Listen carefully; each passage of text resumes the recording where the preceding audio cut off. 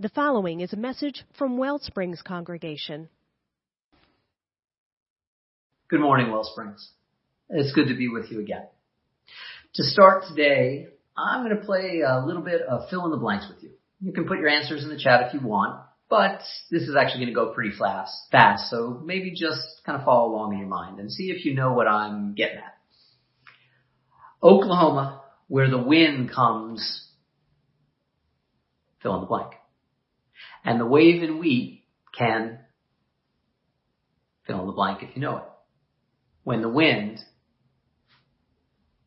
fill in the blank if you know it. If you got what I'm getting at here, maybe you, like me, was taken to an awful lot of Broadway musical revivals when they were a kid. And maybe you, like me, however you came to know it, really enjoy speaking the idiom of the great American Broadway musical. Back then in the 70s and 80s, I can't say I was happy all the time when my parents took me to all of these revivals. There were plenty of times in which I would have rather been doing other things. But looking back, I consider myself incredibly fortunate that my parents invested the time and the money to kind of give me this sense of exposure to musicals. I cherish it. Which is not to say I cherish all the things about those musicals. I mean, many of these revivals at the time, 70s and 80s, especially through the early 80s, revivals were all the rage. And kind of looking backward, nostalgia was all the rage on Broadway.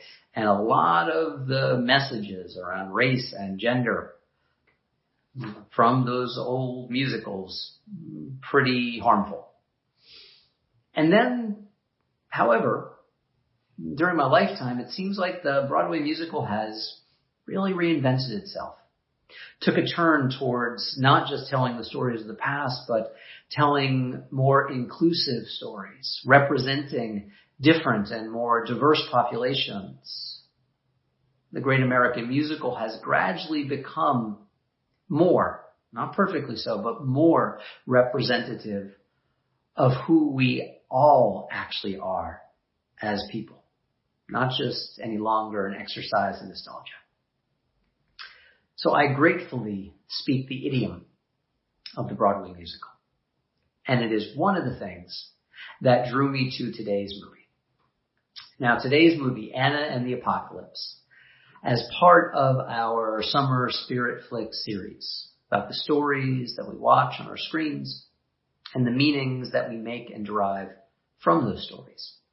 Anna and the Apocalypse checks so many boxes of kind of genres that I love. Christmas movie? Check. Comedy? Check. Zombie? Check. And yes, musical. Big check. Now, you would be justified. I think you would be justified if you have not seen this movie. Comedy, Christmas, zombie musical. This thing is a total goof, right? Ken cannot be serious about this. And I actually went into this movie. I love some B-movie schlock, fully expecting that's what it would be. But almost from the beginning, I could see that although this movie is an Indian, kind of made on a shoestring budget, it is not simply B-movie schlock. I could tell right away because of its soundtrack that right from the very beginning just grabbed me with its tunefulness and accessibility and singability. And I have seen this movie 3-4 times, and I have listened to the soundtrack on Spotify so many more times than that. I adore this soundtrack. It nails being a musical so well, so skillfully. And it's even more than just the music that grabbed me. I did not expect to be moved to the point of actual tears by a movie called Anna and the Apocalypse, a comedy, Christmas, zombie musical. But I have been. I adore this movie deeply.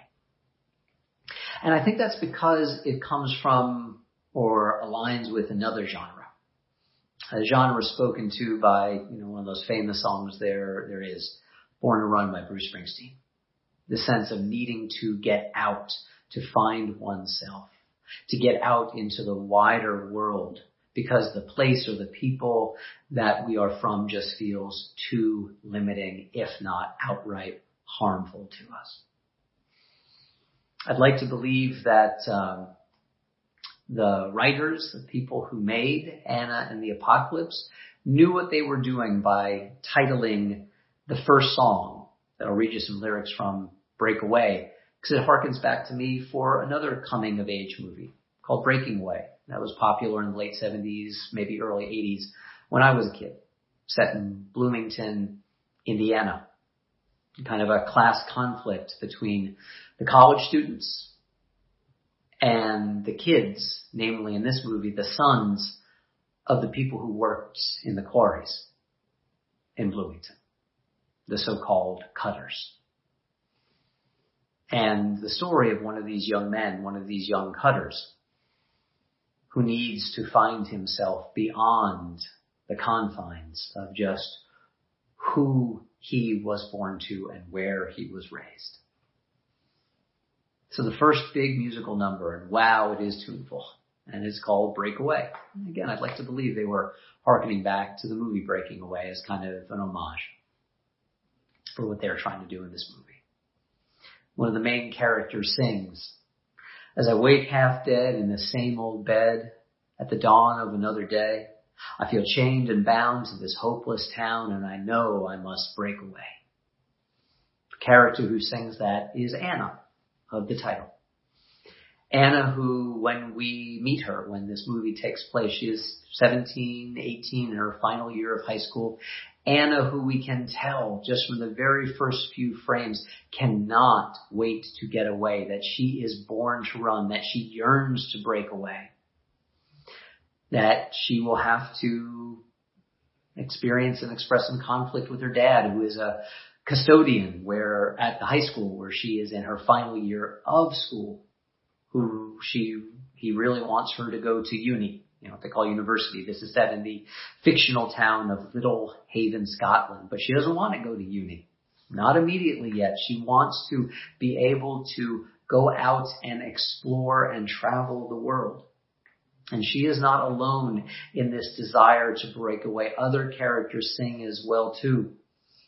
Her friend Steph, out and proud lesbian and someone who believes deeply in paying attention to the injustices of the wider world and who is driven to a kind of despair that her fellow students in the high school in the town of Little Haven, Scotland, just feel so indifferent to the injustices and inequities of our world.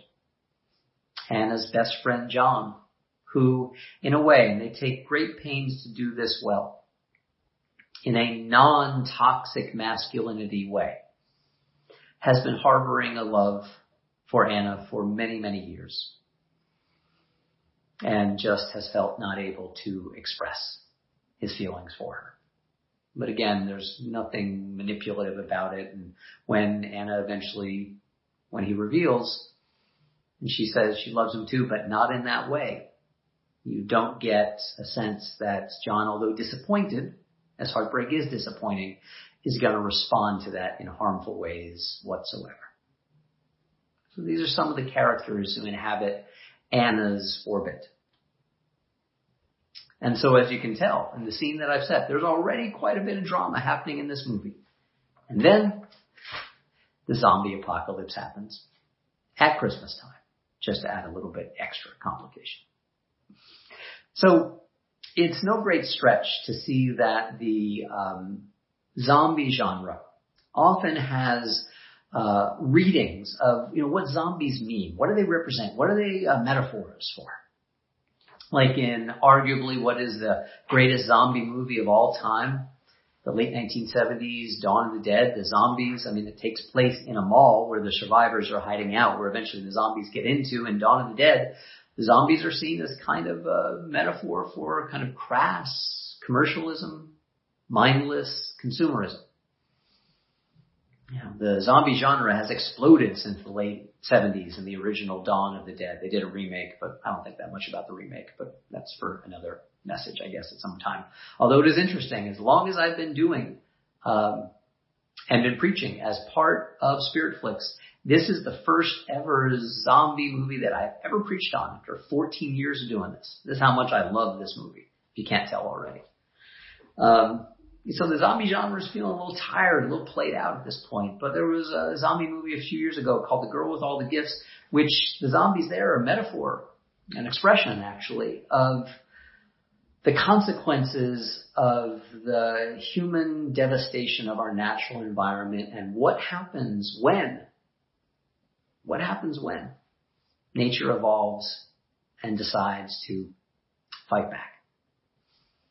Then as well, too, of course, there's The Walking Dead, which I don't know is in its 85th season by this point. I know it's not. I think it's 10th or 11th. To me, and I know you might disagree, send your complaints this way. To me, the zombies of The Walking Dead are a metaphor for a show that long ago outlived its usefulness. Just my perspective. Hate on me if you want to. Zombies also operate as a kind of metaphor here. Different from in those other movies. The zombies here kind of point to a process of what's known psychologically as individuation. Individuation, which is the process by which we truly become ourselves, not merely a reflection of the places or place or people or community in which we were born and raised us. Individuation, the process of becoming most particularly ourselves. What this movie says, what the zombies are a metaphor here, is that individuation, any authentic experience, process of individuation, is in and of itself a kind of mini apocalypse. Destructive and creative, generative and revealing. This is Anna's story here. How she becomes herself, how she breaks away. And yes, there's comedy in here. At one point she hauls a large, oversized, decorative candy cane that's been driven into the ground with a spike at the bottom and yanks it out of the ground and, uses it to ward off the zombies. There are comedic moments in this movie. And where Anna and the Apocalypse really gets its power from is that the breaking away is necessary and painful. And that Anna gets her chance to break away. Although in a world that is now unrecognizable to her, and in a way that she never would have expected it would have happened. And the realization of who she is true and real for her, as a survivor and as a fighter. There's an interesting thing about falling in love, as I have, with a movie like Anna and the Apocalypse as an indie that not a lot of people have seen. I've read a lot about it, and something interesting happened. The actress, pretty compelling, the actress who played Anna back in 2017, recently moved here. The view from this side. That's an older Manhattan skyline, but here, Lower Manhattan, the Brooklyn Bridge, Brooklyn side, where I was born, where I first lived on this earth. Ella Hunt moved to Brooklyn. And in moving, she revealed in an interview not too long ago in anticipation of Pride Month that she came to realize that the truth of who she is that she is queer. And as she tells her story, you recognize there was some aspect of needing to leave home, of needing to leave her native UK. She's English. And coming here to a new place that allowed her to name and claim this really true and deep aspect of who she is.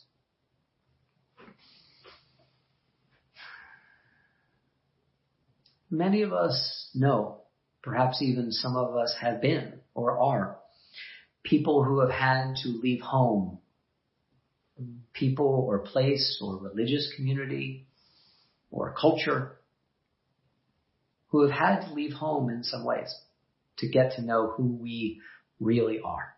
Indeed, I think in many ways that is a story that is common to Unitarian Universalism.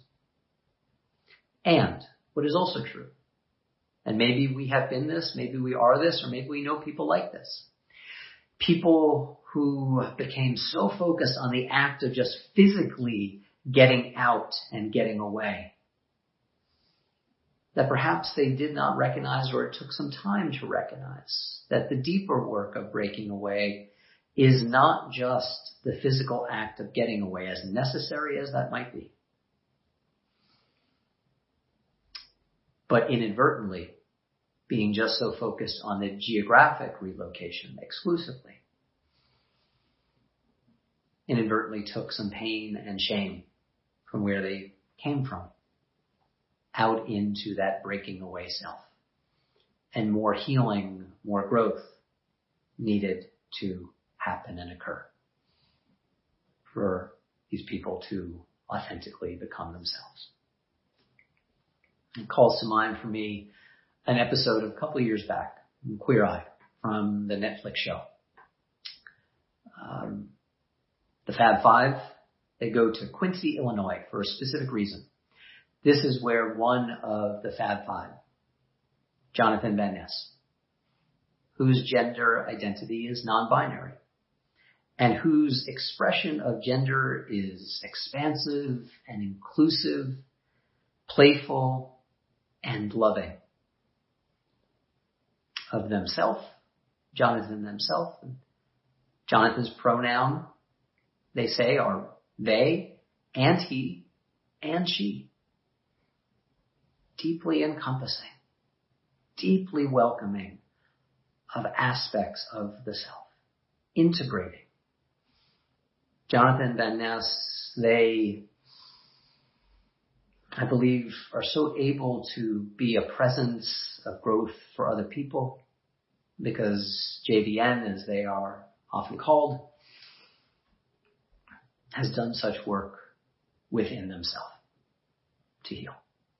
And so in this episode of Queer Eye, Jonathan Van Ness and the other 4 members of the Fab Five go back to the place where Jonathan was from. And if you know anything about Jonathan Van Ness's story, you know it was not easy for them. Survivor of childhood sexual abuse and terrible bullying in high school, the exact high school they're going back to. See, Jonathan Van Ness, they were the first non-female member of the cheerleading squad. And this was not easy for Jonathan.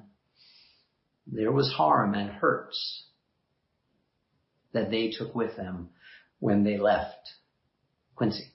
Jonathan is also very open about his story of addiction and self-harming and harmful behaviors, and his process and her process of healing. So they go back, the entire cast does, to Quincy to help out a teacher who was JVN's orchestra and performance teacher, a teacher who for decades, let's put it charitably, has done nothing to kind of update their style. And one of the things we learn is that this teacher, this beloved teacher, Katie Dooley, has been so focused on others, on her students, that she hasn't had a lot of time for herself. And there's a whole other part of this that isn't really developed because it's not totally the focus of the story. But that also points towards, the inequities that so many deeply committed, devoted teachers have to face of expending vast amounts of time and their own money because their schools are not adequately funded. And like I said, this episode points there, but it doesn't really fully get into the structural inequities. So there's all these fun Breakfast Club, the movie kind of references throughout, and JVN, the survivor of this place.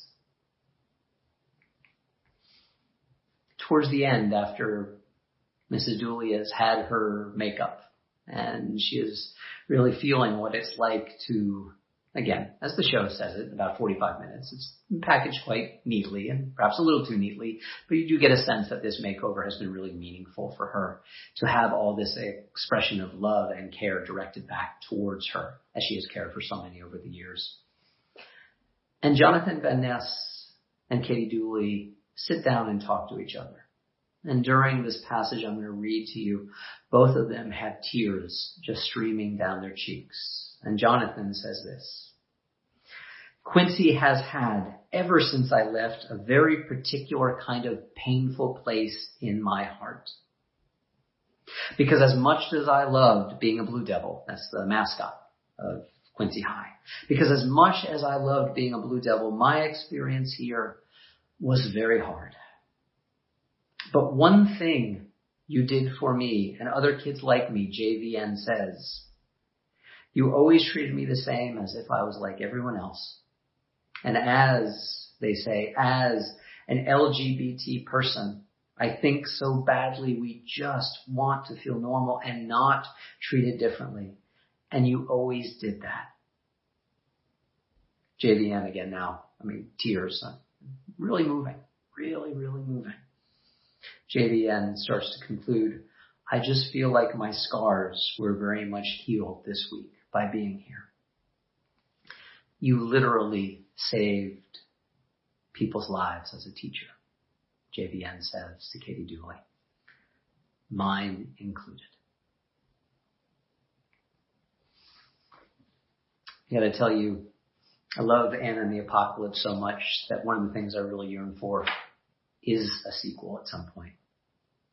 Another zombie musical about Anna afterward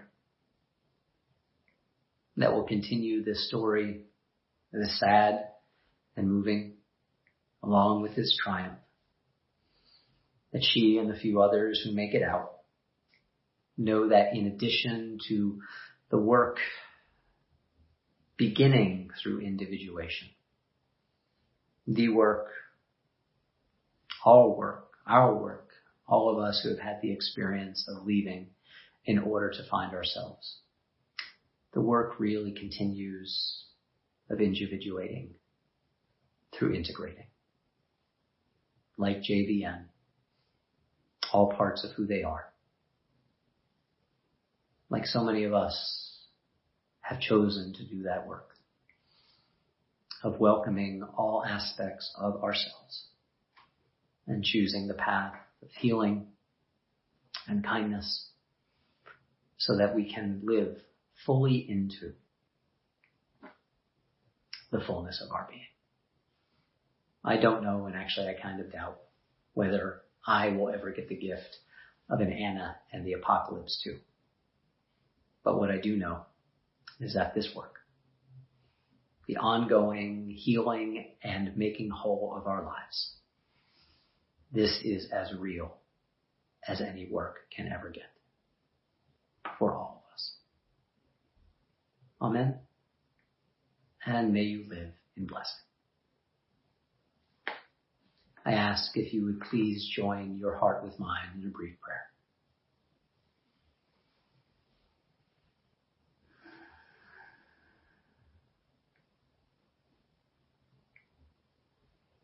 Divine invitation to wholeness, of providing a space of welcome and hospitality and grace within our own hearts for the past and the process of becoming who we are, so that we may be able to welcome all parts of who we are. And through this work of great inner kindness and compassion, come to enter that great stream, that stream of healing. Becoming not perfect people, but whole people. The kind of work that allows us to recognize that in becoming whole ourselves, we just naturally, through the gift of our presence, invite others to locate that same wholeness within themselves. Amen. And may you live in blessing. If you enjoyed this message and would like to support the mission of Wellsprings, go to our website, wellspringsuu.org. That's Wellsprings, the letters uu.org.